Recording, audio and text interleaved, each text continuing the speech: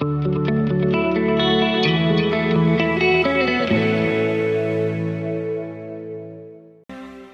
4, chapter 4, verses 4 through 9 is what we're going to go through towards the end here.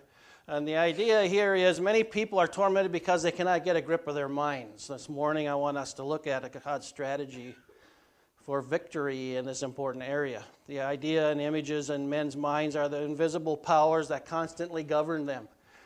You are not what you think you are, but what you think is what you are. It goes along with saying who you hang around with is who you become.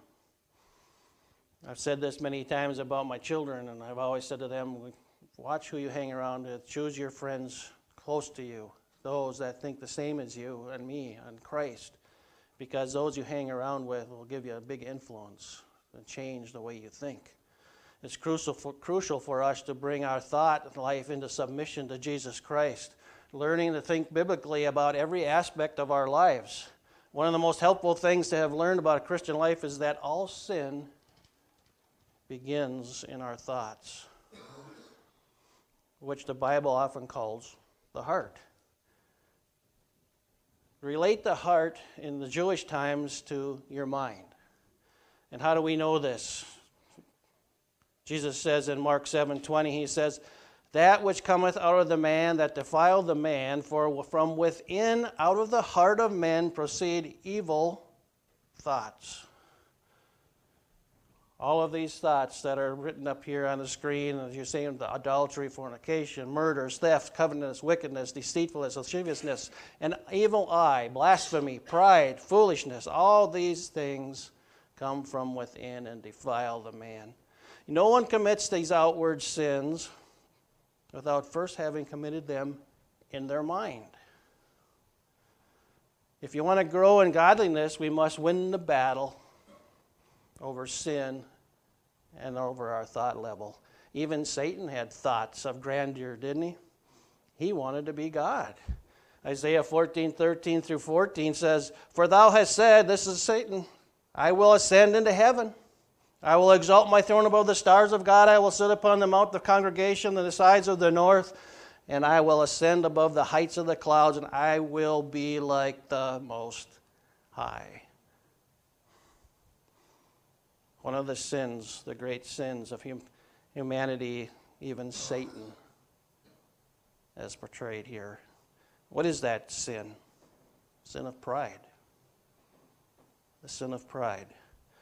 Dwight Pentecost said the greatest area of sin in a believer's life is not the area of actions, but it's the area of thought. Thought. What are all these thoughts that we have? What are these? One is pride. Thought of pride. The other is lust, covetousness, greed, suspicion. They're all sins of the mind. Your mind has to conceive all of these for them to become sin. We can go on and on and on. It's a testimony to the fact that there is a warfare going on. Satan is attacking the mind. The minds of today of our children. Look at our country today. What's happening to their minds in schools? What's happening on TV? What's happening in the things that they read? They're confused. They don't even know what gender they are. Who taught them that? Who shows them that? Satan does. People who are evil. People who don't know where they are or what they're doing. And they convince our children to follow the sinful manners. You know, I remember giving you this story before about flying a helicopter. And one of the fun things that we do when we fly in a helicopter is called auto rotations.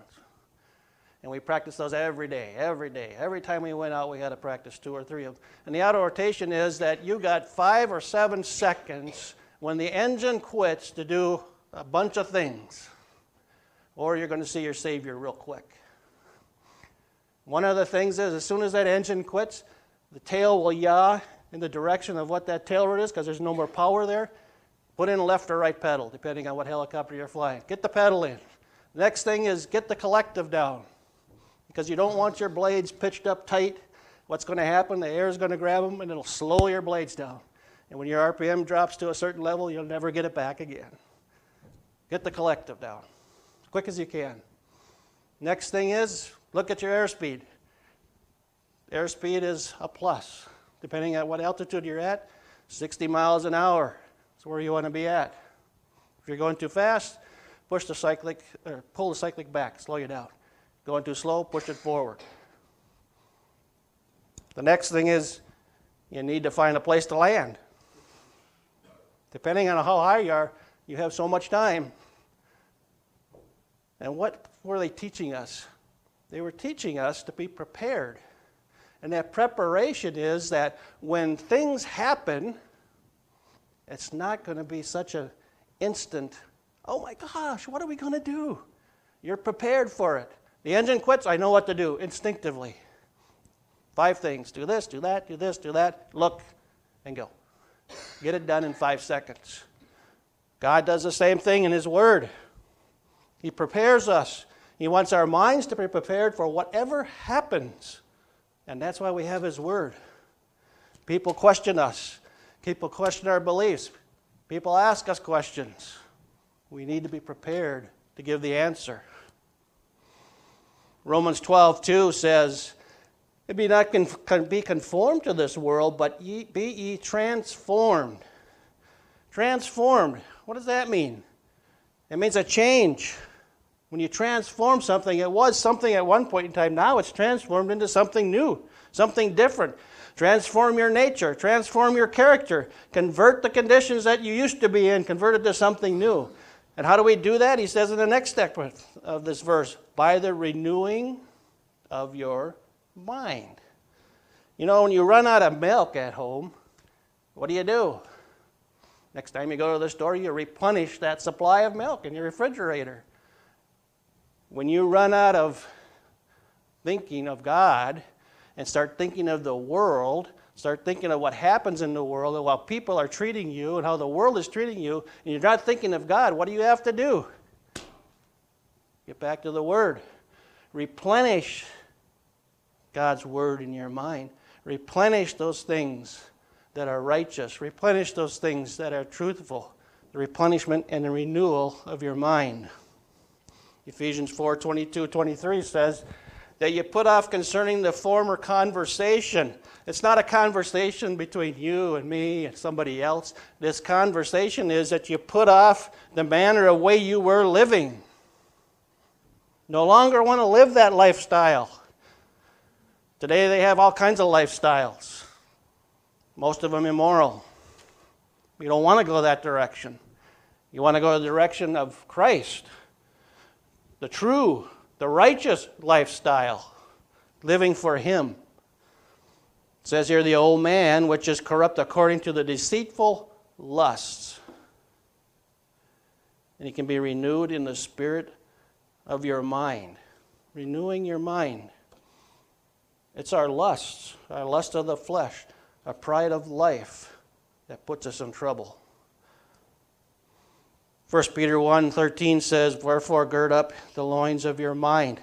This gird up before the Israelites would go into battle. You know, they wore long tunics down to the robes, or whatever you want to call them, down to their feet. And they had a belt. And what they would do is they would pull up the tunic and they would tighten that belt. And the tunic would lay over the belt so that they wouldn't get their feet caught into any kind of holes or any kind of brush. They had movement of their feet was free. And Peter is saying here, encircle your mind with a band of Jesus Christ, with the band of His Word. Encircle it. Tighten it up so you don't stumble or fall. Be sober and hopeful to the end for the grace that is to be brought unto you at the revelation of Jesus Christ. Be sober. 2 Corinthians 10:5 says, casting down imaginations. What are these imaginations? We have a lot of imaginations today, don't we? Aliens are coming. UFOs are everywhere. All kinds of imaginations. Just look at the TV. I love watching sci-fi, but I never watch sci-fi for the actual storyline. I like building models, so I like to look at the models they make. It's the only reason I watch sci-fi. But here, watch sci-fi. This is what you get. Imaginations. One of the concepts of the imagination is evolution. It's your mind. It's a concept being taught to our children every day. A concept that says there is no God. It's an imagination. We know the truth. Jesus says the truth will set you free. This is the truth. In the beginning, God created. That's all I need to know. I don't need to know anything else. I don't need to know a Big Bang theory. I don't need to know why the dinosaurs died. Some crazy asteroid hit the earth. Don't believe in that. I believe in this. The world is 6,000 to 8,000 years old. Read the genealogy. Find out how old the earth really is and what happened. Isn't it possible that a flood could have killed everything off? Yeah. More than possible. It happened. It's evident that our mind is the center of our will and what we want to do. You heard it said that we are what we eat. Well, I believe we are what we think. Psalm 23:7 says it very clearly, "For as he thinketh in his heart, so is he." So one of the 5 things here that I've got, move on, Micah, number 6. First one is watch your thoughts. Your thoughts become words. What you think at some point in time, you're going to speak. My wife caught me the other day, and I was kind of a little bit upset and angry at somebody, and I wrote some stuff down, and I'm going to send this email out. And she said, "Oh, you better wait and think about that." And I did. And it changed the whole email. And it changed the whole outcome, I know. So what your thoughts are, they become words. Watch your words. They become actions. And remember, what you speak could be an action word. You know, when they go into battle, they say, "Charge." What happens? Everybody runs. Watch your words. Then watch your actions. Once they become actions, they become habits. Well, a lot of alcoholics have a lot of actions, don't they? Drink, drink, drink.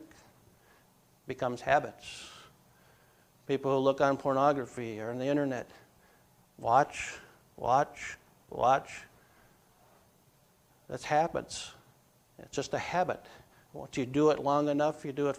I think there was the old, I don't know if Hitler said it or who said it, but if you tell a lie long enough and hard enough, eventually you believe it. And it's the same thing here. If you do an action long enough and hard enough, it becomes the habit. Watch your habits because they become your character. Who you are. People will know who you are. Look at our Congress. Look at what's happened. When President Trump was in office, it was a constant daily battle, a bombardment of lies and lies and lies. And today now we find out, there is no Russian collusion. It was all lies. What their habits? They're habitual liars. Does anybody believe them anymore? Does anybody believe these people that told those lies? I don't. Why would you? That's your character. That's your habit. That's what you put out in front of you. And that character becomes your destiny. That destiny is if you are a thief and you don't come to Christ, you'll always be a thief. If you're a liar and you don't come to Christ and repent of your sin, you'll always be a liar. In the eyes of somebody else, you'll always be what you portray through your life, through your words, your actions, your habits, your character. And that's what they'll see. Until you Christ saves you and you come to the saving grace of Jesus Christ and repent of your sins, then there's a change in your life. There's a change in your words. There's a change in your actions. You don't have those habits anymore. You want to get rid of them. Your character becomes honest and truth. And your destiny is where? With Jesus Christ, isn't it? That's where your destiny is. There was a young boy who's tossing up a baseball. And every time he tossed the ball up, he would swing. "I'm the greatest hitter in the world." He'd miss. He tossed it up again. "Swing. I'm the greatest hitter in the world." He'd miss. On the third one, he tossed it up and he'd swing.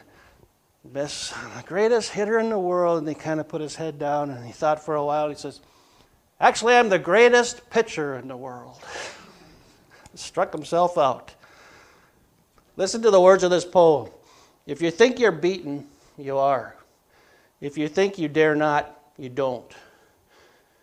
If you'd like to win but think you can't, it's almost for sure you won't.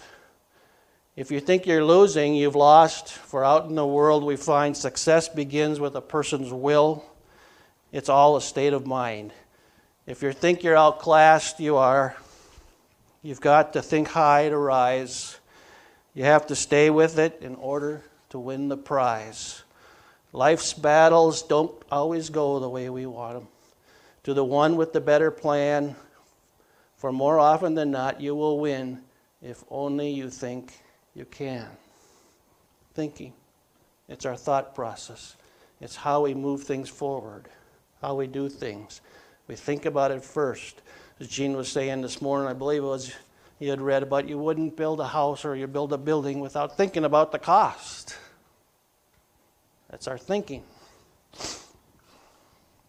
It's vital that we learn to master our minds if we are to experience the blessed life. Someone once said, let the mind of the master be the master of your mind. Who's the master of your mind? If it's the world, they're going to govern you like the world. If it's Satan, your mind's going to be governed just like Satan. If it's Christ, who's the master of your mind? Who's going to govern your mind? You're going to be Christ-like. Master of your mind. Philippians 4:7 says, and the peace of God which passes all understanding shall keep your hearts and minds through Christ Jesus. The word keep is a key word in this passage. It means to garrison, to protect, to fortify, to guard like a soldier. God desires that we win the war, and we constantly are fighting this battle of our minds. He wants us to win the war, and we will. And the way to win is God wants us to build walls of protection around our minds. This fortress around our minds is the four sides. And so let's look at these four walls. There's four walls to our mind. Number one is the wall of praise. Philippians 4:4 says, rejoice in the Lord always. Again, I say, rejoice. We must learn to rejoice. Don't rejoice in our circumstances, but in our Christ. Not in our job, but in Jesus. Not in our ministry, but in our Master. Not in our salary, but in our Savior. Rejoice in the Lord. People will change, circumstances will change, and life will constantly change, but the Lord never changes. He's today what He was in the past, present, and the future, always the same. Never changes. We can rejoice in who God is and what He has done for us in the past and for what He has done for us now. And we can also rejoice for what He is doing for us in the future. Thank God He came and died for us. Rejoice in the future that we'll be living with Him in heaven, in eternity. You know, God loves us unconditionally. Jeremiah 31:3 says, yea, I have loved thee with an everlasting love, therefore with loving kindness have I drawn thee. The Bible says that He draws us to Him. We don't come to Him.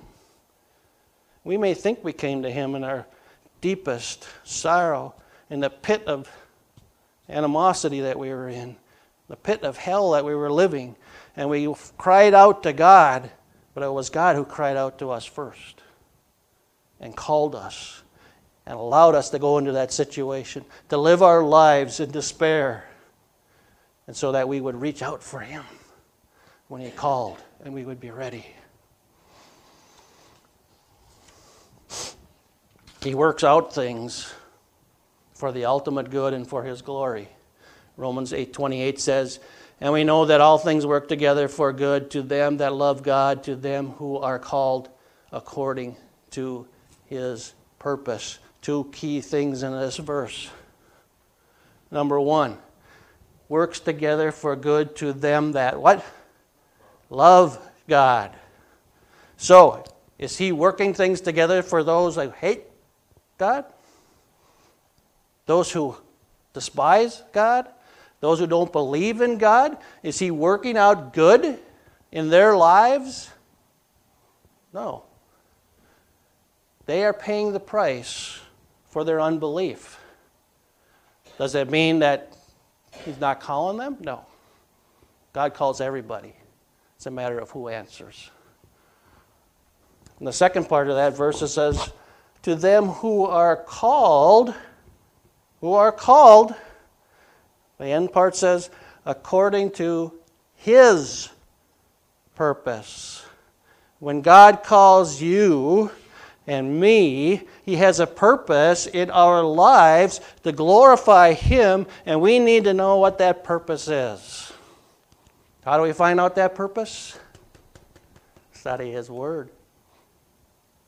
That's the purpose of life, studying his word, finding out how he lived, finding out what he wants us to do, how we're supposed to be Christ-like. How would we ever know how to be Christ-like if we didn't follow the example of Christ himself and didn't read his word? We wouldn't. Second thing is the wall of patience. Philippians 4:5 says, let your moderation be known unto all men, the Lord is at hand. The word moderation literally means gentle or gracious spirit. It's an idea of being patient with others. It has the idea of giving up what you have and allowing others to come to you, allowing others in your life. It means that you have a willingness to take a back seat and not to be in the front seat. A lot of you are in the back seat, so some of you should maybe come to the front seat. Just kidding. It means that you're willing to play second fiddle. Everybody strives to be the first trumpet. I remember I used to play trumpet. I think I was in the 6th or 7th grade. And I always wanted to be in the first trumpet. I never made it there. I was always in the 3rd or 4th seat. But you strive for that. But it means that those people who are there belong there. They're there for a reason. They're good. And then we have to be able to learn that, yes, there are some people that are better in things that we do. And we have to take a second seat. The other thing is in Philippians, Paul says, let nothing be done through strife or vainglory, but in lowliness of mind, let each esteem the other better than themselves. Esteem the other. It means to lift up the other. Even though they may not be better than you, lift them up anyway. Tell them they're doing good. Encourage them in their life processes, the things that are happening in their lives, the things that they are doing. Give them encouragement. Esteem them up better than you looking out and let's say, look at me, look at me, look at me. No, don't look at me. You're doing just fine. You're good at what you do. Look not every man on his own things, but every man also on the things of others. Look at Philippians 2:4. Philippians 2:5. Let this mind be in you, which was also in Christ Jesus. Philippians 2:6.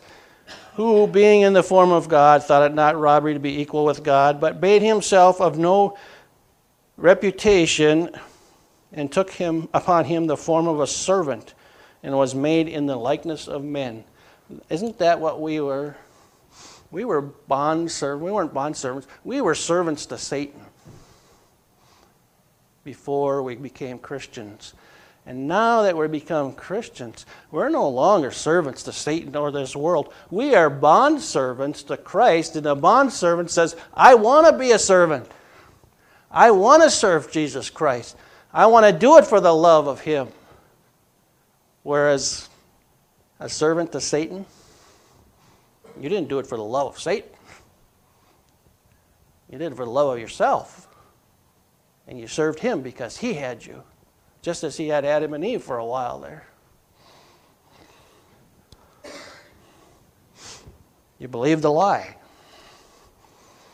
We need to live a life focused on others. If the focus of our lives is on ourselves, then when people hurt us, people slight us, cross us, what's our desire if we're focused on ourselves? The desire is retaliation and vengeance.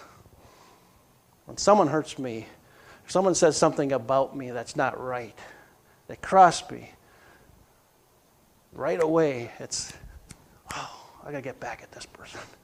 That really ticked me off. And that's not what Paul is saying here. Paul warns us that we have to get off of ourselves and get on to others.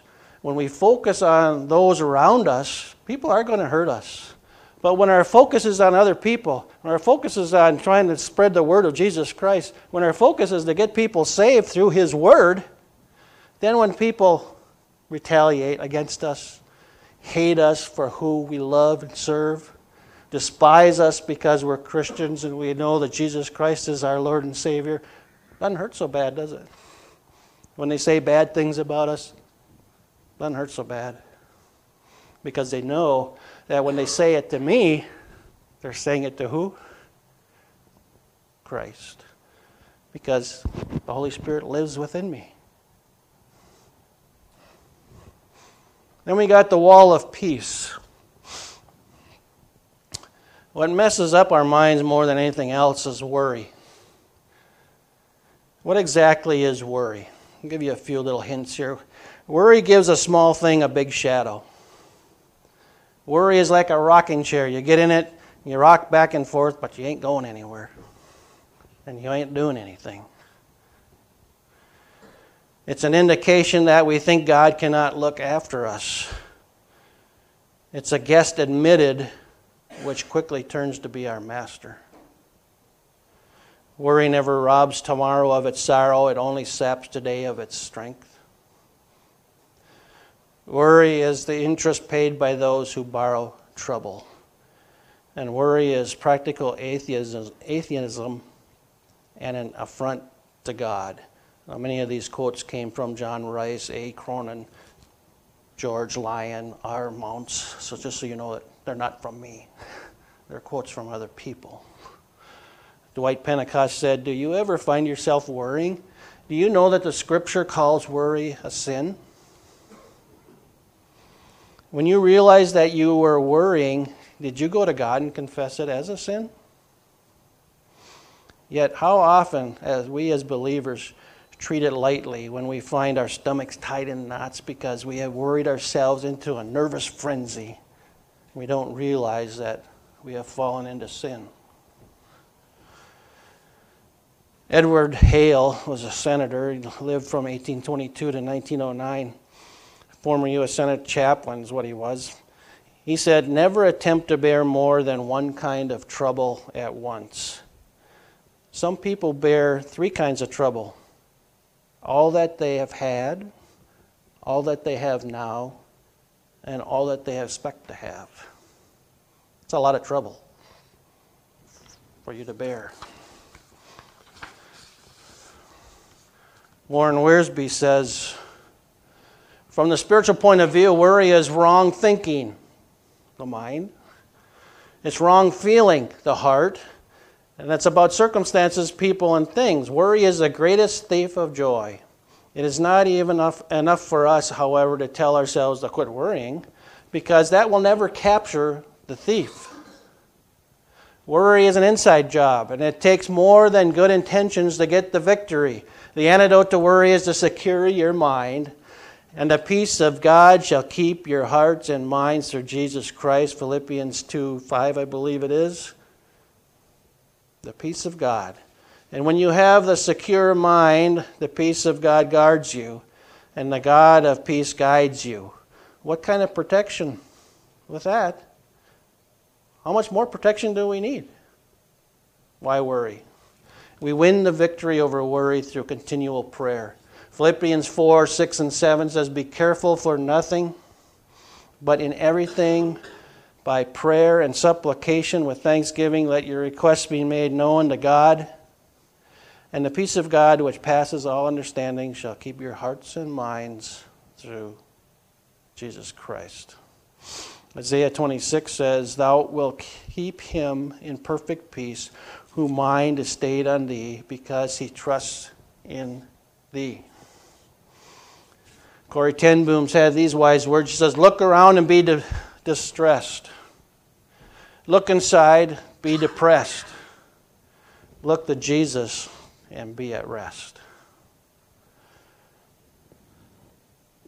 There was a hymnal written by Francis Havergal, Like a River Glorious. Just the first stanza here. It says, Like a river glorious, stayed upon Jehovah, hearts are fully blessed, finding as he promised, perfect peace and rest.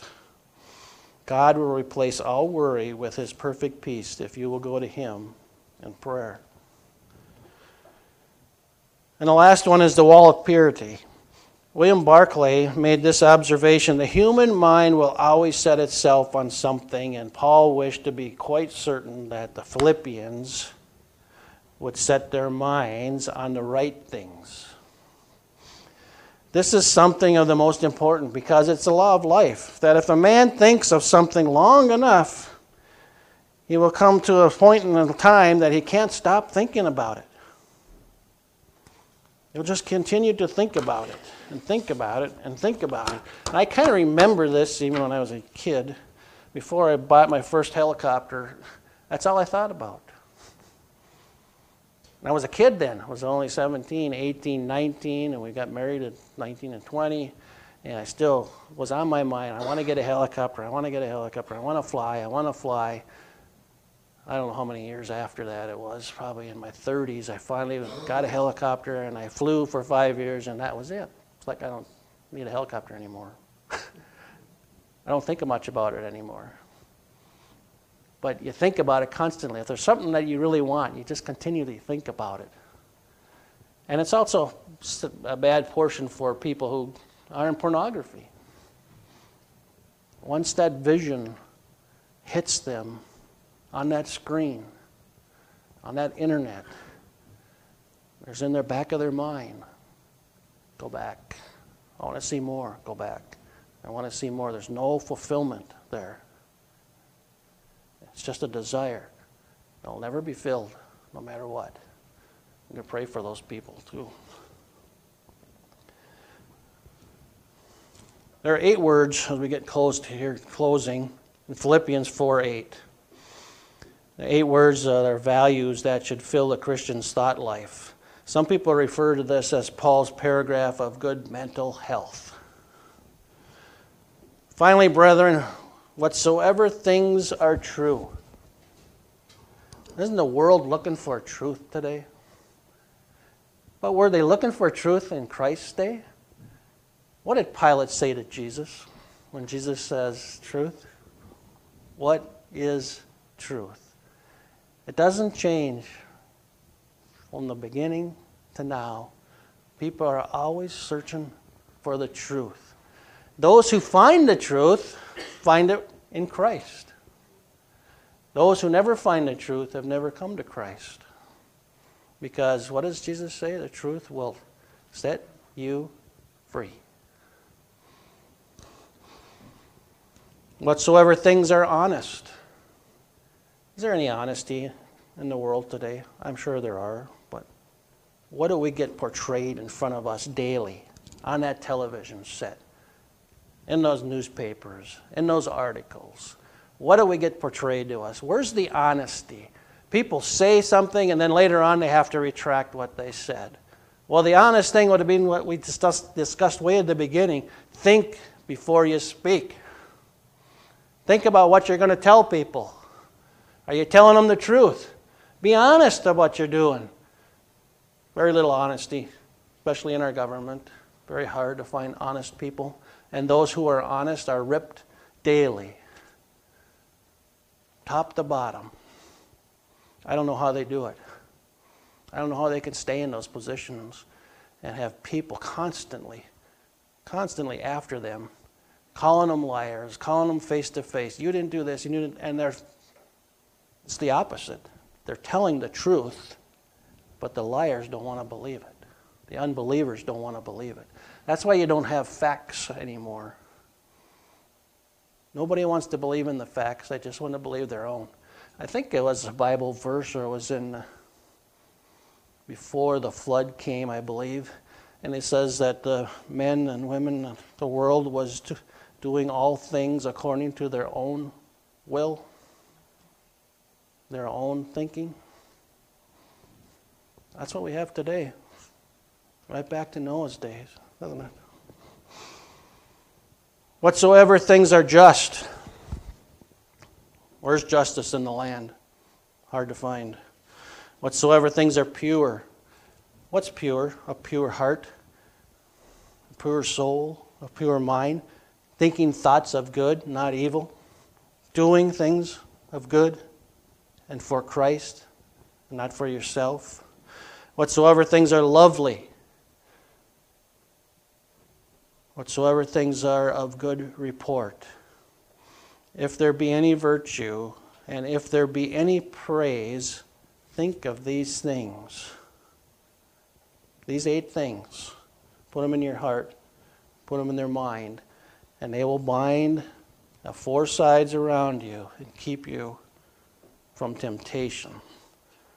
There was a lady in New York. She was in a tenant house, and she was always going around collecting garbage, and they called her Garbage Mary.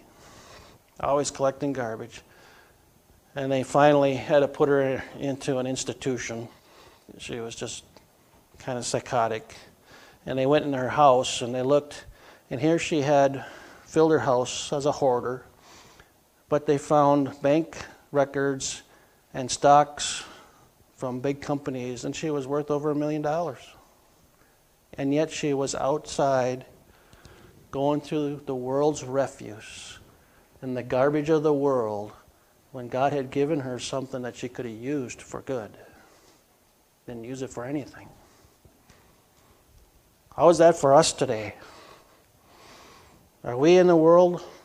Are we using not the talents that God has given us, but in the garbage heap of the world?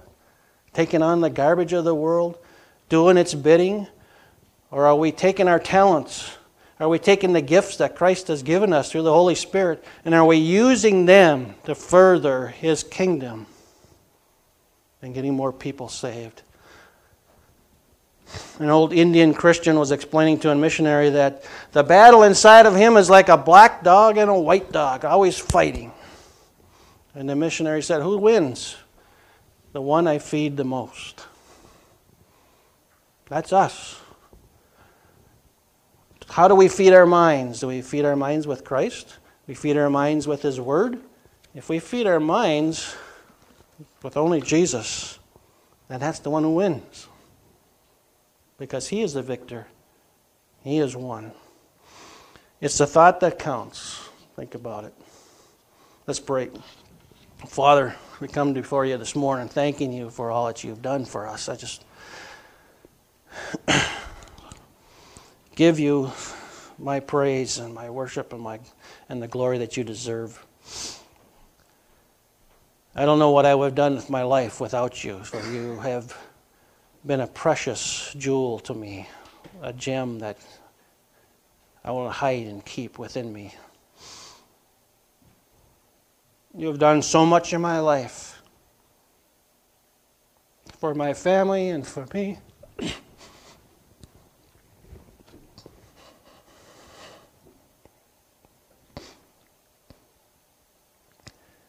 As Philippians says, let this mind be in which you was also in Christ. I want this mind to be in me. Your mind, Jesus Christ. The mind of Christ. The mind of justice. The one who preserves life. Who gave life from the beginning and who now gives eternal life at the end. I ask for those who haven't accepted Christ as their Savior today. Today is your chance. You may not live beyond walking out of the door or live beyond turning on the TV as you're watching on television. Today is your chance. The chance to accept Christ as your Savior. I thank God that He's given me a chance, given my wife a chance and my children a chance, and that they have all accepted Christ as their Savior. I thank you for all you've done. No way could I ever repay the precious blood that was spent on that cross, the beatings that you took for me, and for all who come to you, all that are called.